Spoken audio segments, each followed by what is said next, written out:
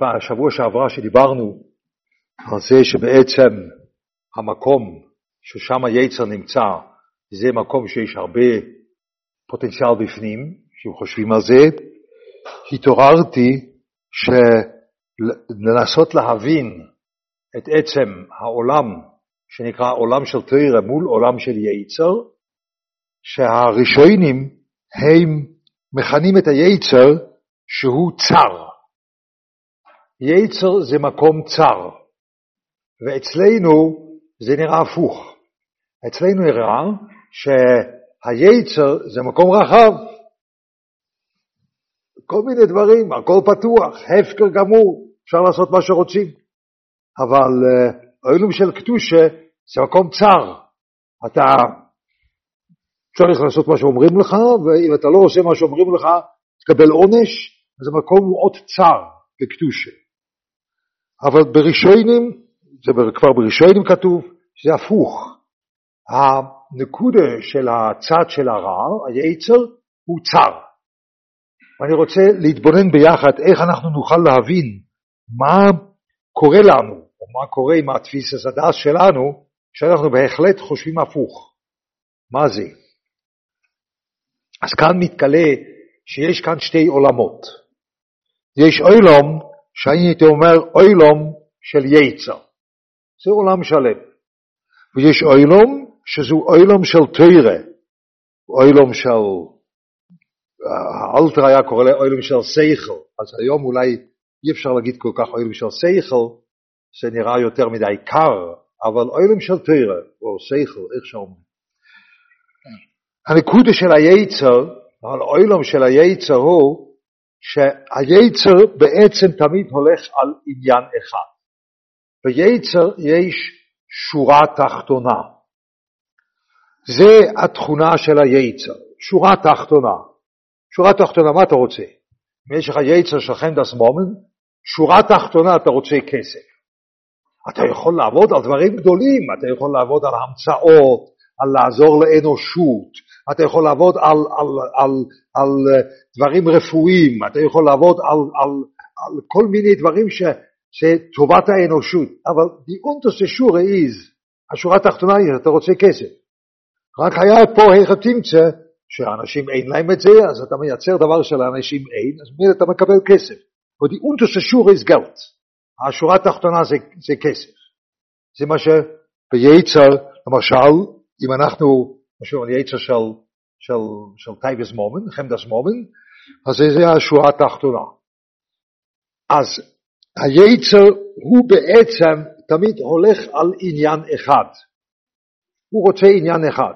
זה כסף, אם זה כבוד, מי שראה את זה פעם, זה אחד מהדברים המפתיעים בשביל אנשים אולי כמוכם, שאתם עדיין חושבים שאתם נקיים מכבוד, כי לא, כבוד זה לא בשבילי, זה רק אנשים, לא, ברוך השם, אני לא נגוע בזה, אבל זה צריך פשוט לחכות עד שהגיל מגיע, ואז זה כן נגועים בזה, אבל כל זמן שלא נגועים, רואים את זה, כי אז לא נגועים בזה, אז רואים שזה דבר מאוד מוזר, שבעצם die unterste Schure ist כובד, השורה התחתונה זה כובד, לפעמים רואים את זה, שורה התחתונה זה כובד, אם זה שורה תחתונה זה טייבס נושים, דברים כאלו, אז תמיד יש שורה תחתונה, מה הוא רוצה בסוף? זה היצר. זה בעיני החז"ל, או בעיני הראשונים, זה נקרא צר, שיש כאן דבר אחד. יש הרבה דברים שנכנסים לזה, יש הרבה דברים שנכנסים לזה, אבל unterste Schure זה אין זך, דבר אחד. היצר עושה את זה בעזרה של דמיין, שזה החיים שלך. היצר יש לו כוח, ככה בעולם הוא נתן לו, שיש כוח מאוד גדול, שהוא את הדבר אחד היה צריך נעשה משהו אחר, לא רוצים שתמיד אותו דבר. אבל אתה יכול כל החיים שלך לבזבז על מילוי או רצון למילוי ליצר אחד, כל החיים, ולמה זה כל כך מעניין? כי היצר הוא מדמיין לך, זה החיים שלך. זה דמיון מאוד עמוק, אני לא רוצה להיכנס לזה, כמה לא חשבתי על זה, אם הייתי נכנס לזה הייתי תקוע שם, לא רציתי, אבל לעולם היצר הוא מדמיין לך, זה החיים שלך. אנחנו יודעים שהיצר בעצם זה החייבס הלובס, היצר בעצם הוא הכוח הממית אותך, אבל הוא בעצם מדמיין שזה חיים, זה בעצם החייבס הלובס שאומר, הוא מראה לעצמו כאילו החבר הכי טוב שלך, והוא רוצה את טובתך, אבל בעצם הוא רוצה להמית אותך. דהיינו הדמיין הוא שזה או חברות או זה החיים, וממילא, כמו שבחיים הדבר לא משעמם, לא חושב שבן אדם הוא צריך להיות כבר חולה מאוד, שהוא חושב שהחיים בעצמם משעממים, אבל הבן אדם אין לו את זה, כי החיים תמיד מתחדשים, תמיד יש להם חידוש, אז היצר יש את הכוח הזה, שהוא מדמיין לבן אדם, שבעצם יש לו את הכוח החידוש התמידי הזה כמו החיים. וממילא אפילו שזה עניין אחד, הוא כל החיים רץ אחרי כסף, הוא כל החיים רץ אחרי מילוי טייבס נושים, או כל החיים רץ אחרי חמדס מומן, אבל לעולם היצר נותן לו את התחושה שזה חיים. וממילא בשבילנו הדמיין הזה עושה, זה החיים בעצמם, זה גשמק, וממילא בעצם אנחנו חושבים ששם זה חופשי רחב. הרחבס של היצר הוא הפריקסור. כן? הרחבס של היצר הוא לא שיש נושאים שונים. זה לא הרחבס, הוא לא צריך את זה. אבל הפריקסור, אין אף אחד מעליי, אין אף אחד שאומר לי מה לעשות, וממילא אני יכול להתנהג כפי מה שאני רוצה. זה הרחבות של היצר. אין רחבות אמיתית, אני מקווה שאני הסברתי את עצמי, אין רחבות אמיתית שיש רק עניין אחד, אבל הרחבות הוא שאני יכול לעשות מה שאני רוצה, אין אף אחד מעליי, וזה נותן לי תחושה של מילוי חיים. זה היצר. יש נאום הזה אוילום של תורה, ואוילום של תורה נראה לגמרי אחרת. אוילום של שכל או תורה, איך שרוצים, האוילום של תורה, כל דבר יש לו הרבה מאוד נושאים בפנים, אין שורה תחתונה, אין שורה תחתונה, אין שורה תחתונה. השורה התחתונה בשבילנו זה רק בגלל שאנחנו מזהים את התורה שמפריע לנו ביצר, אז השורה התחתונה היא, אתה צריך לציית, זה השורה התחתונה שלנו, אבל זה לא השורה התחתונה של תורה, לא, זה לא השורה התחתונה. השורה התחתונה של תורה זה לא צייתנות, אלא השורה של מה תורה רוצה זה רחבות בלי סוף. ככה נהוג לדבר בשבובים, אפילו זה קשה לי, אבל נהוג בשבובים לדבר פעם אחת על יצר נושי.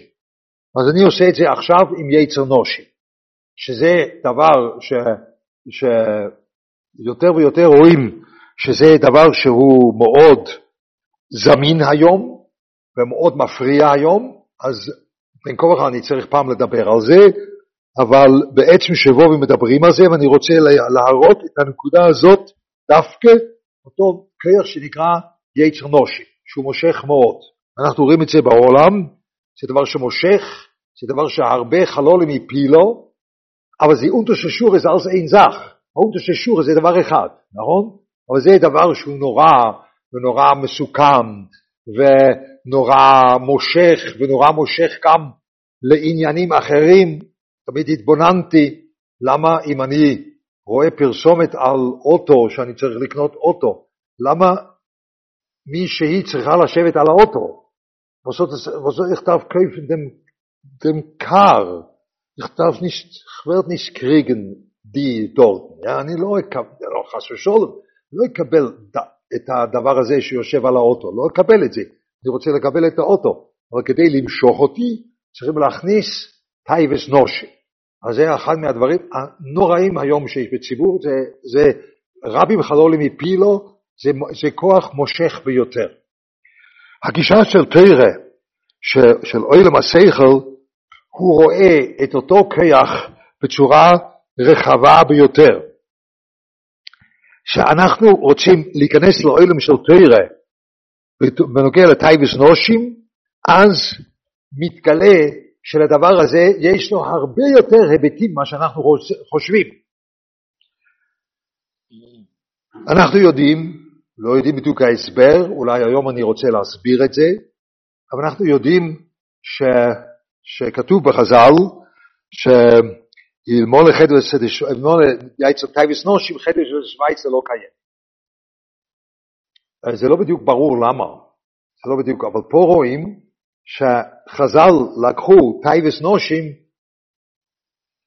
בלי unterschiedures, nicht der unterschiedure, לא אדרבה, אתה רק לומד, אבל טייבס נושים נוגע ללימוד נטו.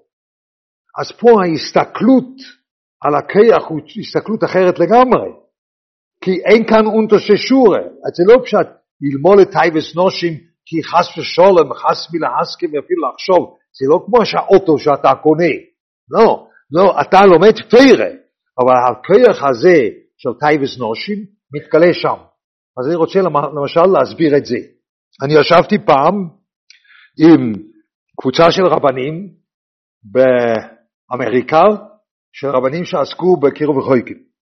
וזה היה חודשיים מסתום אחרי שקרה דבר נורא, שאחד מהמקר ורחויקים גירש את אשתו והתחתן עם בחורה שהוא קירב. אז זה נקרא לשים את הסירחון באמצע בית מדרש, כן? אז זה היה סירחון נורא, והיו צריכים לעשות הדרכות, קווים אדומים, כל מיני דברים ככה ישבו ביחד, כל הרבנים, ישבו שם רבנים חשובים, יחד עם מנהלי בית יעקב, כי צריכים לדעת איך לטפל בעניין, ישבו ביחד ותקשו עצה איך אפשר לעשות קווים אדומים. דיברו ודיברו, את הדבר הזה לא היה בדיוק בקו שאני חושב, אם אפשר להגיד ככה, והייתי אז צעיר, חשבתי שאני יכול לתקן את כל העולם כולו, ומילא הייתי מוכרח להגיב.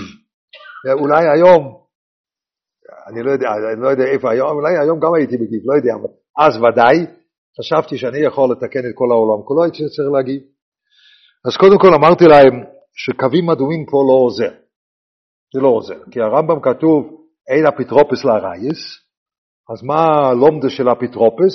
הלומדה של אפוטרופוס זה מי שיש לו שכל, מופקד על מי שאין לו שכל, נכון? זה הלומדה של אפוטרופוס, זה כזה אפוטרופוס. זאת אומרת, הרבנים יש להם שכל, וכנראה אנשים שצריכים את הקווים אדומים אין להם שכל, בגלל זה צריכים קווים אדומים, לא? אז מילא אתה רוצה להוציא הדרכה בקווים אדומים בשביל אנשים שאין להם שכל. על זה נאמר, אין אפוטרופוס לארעיס.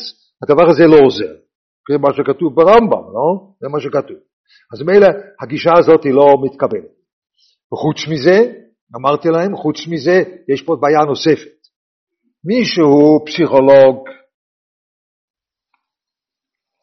זה טוב שהוא מטפל במין השני או לא, אפשר להתווכח. מישהו מנהל בית ספר, זה טוב שהוא נמצא באותו מקום או לא, אפשר להתווכח. אבל מי שמקרב רחוקים, מה הוא רוצה? הוא רוצה לשכנע את השני לצד שלו. זה מה שהוא רוצה. ואם גבר משכנע מין אחר לצד שלו, זה לא אביזראיות גילוי הרייס. זה גילוי הרייס עצמו. זה גילוי הרייס. זה הכוח של גילוי הרייס. אני משכנע את הצד השני. זה מה שנקרא. כך אמרתי. אז הרבנים שם היו קצת המומים, ואחד מהחברים שלו, שהוא יכול להיות אבא שלי, הוא מכיר אותי, אז הוא אמר, לייכטר, אמרת חזק מאוד. בסוף הוציאו דף עם הנחיות, ודאי, עם קווים אדומים, זה מה שעושים. אבל זה הלפת הטויטן בנקס. לא, זה לא עוזר, צריכים לעבוד. אבל יש פה כיח של שכנוע של השני. אז מה אנחנו עושים בלימוד? בלימוד זה גוף מה שעושים. יש דעה מולי, שזה תורה, ויש דעה שלי, ואני מנסה לאחד בין שתי הדעות האלו. אלמולה יצר נושים, חד וסד שוויצר לא מקיימת. כי זה אותו סוג כיח, שיש פה שתי דעות, הדעה של התורה זה דעה אחת, והדעה שלי זה דעה שנייה, ואני מנסה להשוות ולשכנע אותי לתורה אליי, איך שאתה רוצה להגיד את זה, אני רוצה לשכנע ולעבוד על תמים דעות בדבר שהוא בעצם מההתחלה הוא אחד רחוק מהשני. אלמלא יצר נושים, חדווה של שוויצר לא נמצא. לא היית חולם שזה אותו כוח. זה תורה. לא היית חולם. לא חולם. אבל זה מה ככה תורה מסתכלת. תורה מסתכלת על אותו כוח לא עם שורה תחתונה. זה היצר מבחוץ. שורה תחתונה, יצר נושים בצורה הגסה ביותר. בגלל זה צריכים מישהו על האוטו. כי רוצים את השורה התחתונה הזאת, כן? זה השורה התחתונה. לא, אצלנו אתה יכול להביא סוגיה ביבומס, למה חלוצה מותרת, נכון?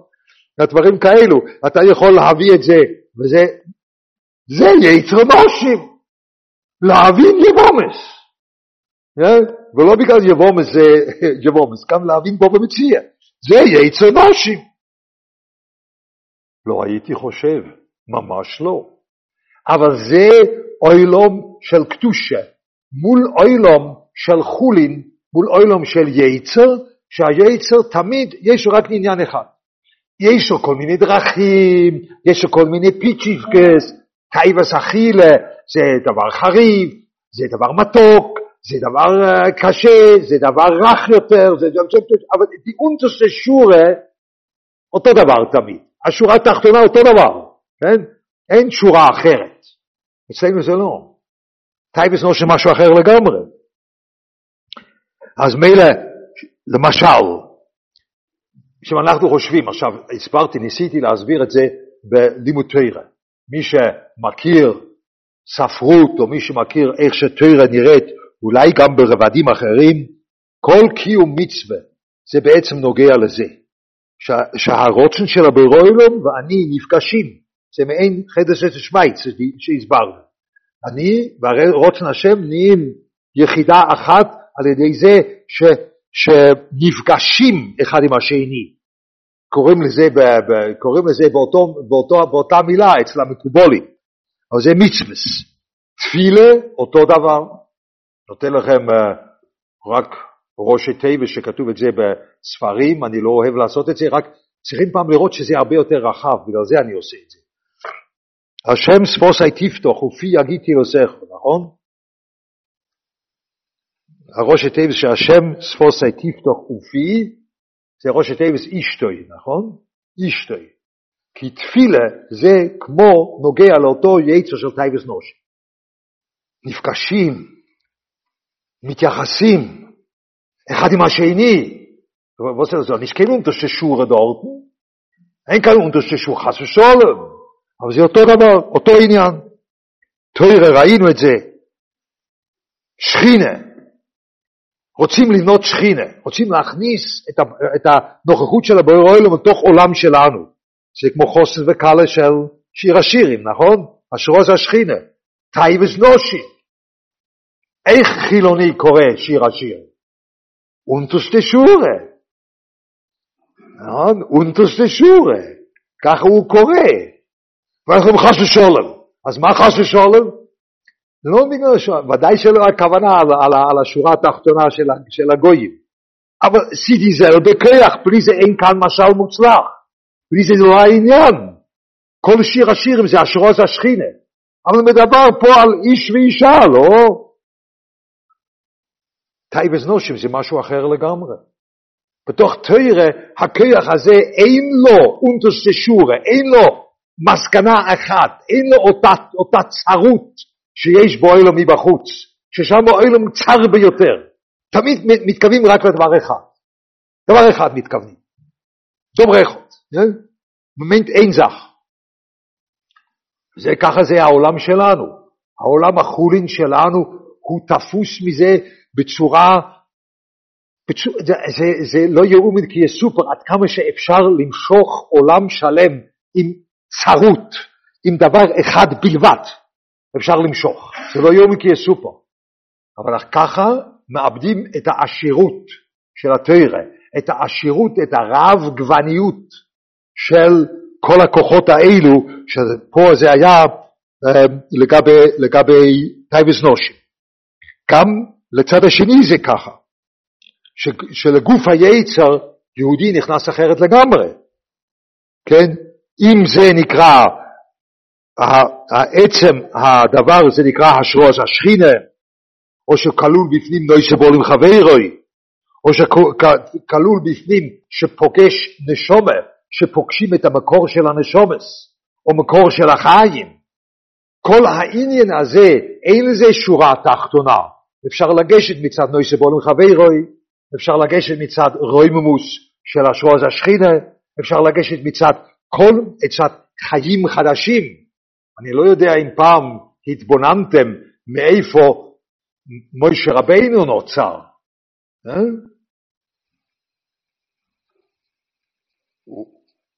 כן, משה רבינו נוצר, הוא לא ירד, משה רבינו ירד מהשמיים ככה, לא.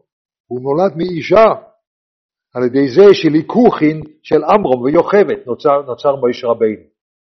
כאילו אנחנו אומרים שממייסה כזה יוצא לך קריאס ים סוף, מון, גרידס התורה מהשמיים לאורץ, ניסים במדבור, פוסחורס אספיו, הכל יוצא מדבר אחד.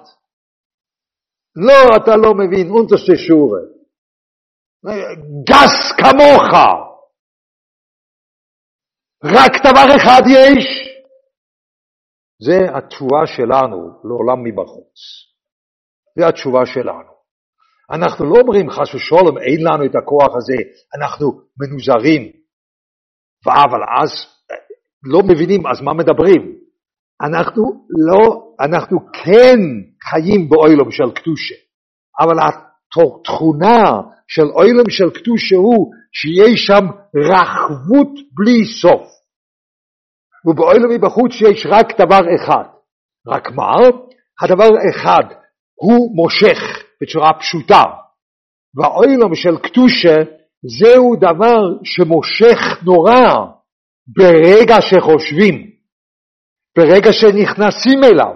אם לא נכנסים אליו זה נראה כמו מוזר. עמוס וילר, פילוסופיות. מה הוא רוצה? דברים זה לא בשבילנו. היום לצערי, אם אני כבר מדבר על שויבובים בעניין הזה, היום לצערי בהדרכה לחתנים, הקטע הזה של קדושה בצורה בריאה, כמעט הוא יוצא מהמילון. זה כמעט ולא מוזכר. כי חושבים שאם אנחנו אומרים את זה, אז יוצרים לבעיות, כי אז אי אפשר לבן אדם לחיות בצורה נורמלית. לא, אפשר לחיות בצורה נורמלית ביותר. אבל יש עולם רחב של תורה, של תוכן, של שכל, שהוא לא סותר בכלל שום דבר שקורה בעולם. רק העולם הוא שונה, הוא רחב יותר. מזה צריכים להיזהר. שבובים זה חלק מזה שאותו שכל הוא גובר על אותם המקומות שמושכים כל כך בצורה נוראה. וזה תמיד היה, בגלל זה בחז"ל, סתם יצר הורה זה יצר נושי. זאת אומרת, יש משהו בצודק, מה שהיום קורה, שאנחנו רואים שיצר נושים זה הדבר הכי גרוע שיש. חז"ל כבר ידעו את זה. כי סתם יצר הורה בחז"ל זה יצר נושים, כך כתוב. אז מילא יודעים שזה מהדברים המושכים ביותר. אבל הנקודה היא לא שאנחנו חותכים את זה. אנחנו צריכים להיכנס לתוך אוילום ששם אותו כיח הוא רחב הרבה יותר. יש לו הרבה יותר גוונים. גם עצם הדובר וגם הכיח במקומות אחרים שכמעט ואי אפשר להכיר אותו. בלימוד תורה, בקיום מצווה, בהשראת השכינה. אתה כמעט ולא מכיר את זה, לא מכיר את אותו כוח, אותו כוח נמצא שם. זה עבודה שלנו, זה עבודה שקשורה לשובבים, שאנחנו מחזקים את השכל מול היצר הורה. עכשיו, ממילא היום לא באתי לראות שבתוך הריקבון של היצר, כפי מה שדיברנו פעם שעברה, בתוך הריקבון של היצר, שם אולי יש פתח. אז זה באמת ככה, אני אישית יכול להגיד שזה עבודה מאוד מעניינת, כי אני גיליתי כל מיני דברים על עצמי, שאני פה לא רוצה להגיד מה גיליתי, אבל גיליתי כל מיני דברים על עצמי, שזה מעניין מאוד לעבוד עם זה, אז זה אפשר, כמו פעם. אבל אני ראיתי פעם את החובה, בעצם צריכים לתאר מה זה נקרא עולם של קדושה מול עולם מבחוץ. היינו יכולים לעשות את זה עם כל כוח, לא רק עם טייבס נושי. היינו יכולים לעשות את זה עם חמדס מומן. היינו יכולים לעשות את זה עם טייבס אכילה. שהתורה מסתכל על זה בצורה אחרת לגמרי. רק למשל טייבס אכילה, מושל אחד, שטייבס אכילה בעיני תורה זה לא לאכול, אלא זה לנסות לגדול על ידי זה שמכניסים משהו לרשות שלו. זה ככה נראה טייבס אכילה. וממילא אם אתה מבין ככה טייבס אכילה, אתה רואה שאתה יכול לעבוד על זה גם בזה שאתה לומד נוח התוספוס או נוח הגמורה או נוח הדף, עוד דף, זה מעין טייבס אכילה. מה זה נוגע לטייבס אכילה? הטייבס אכילה זה אונטרשטה שורה. זה טייבס אכילה.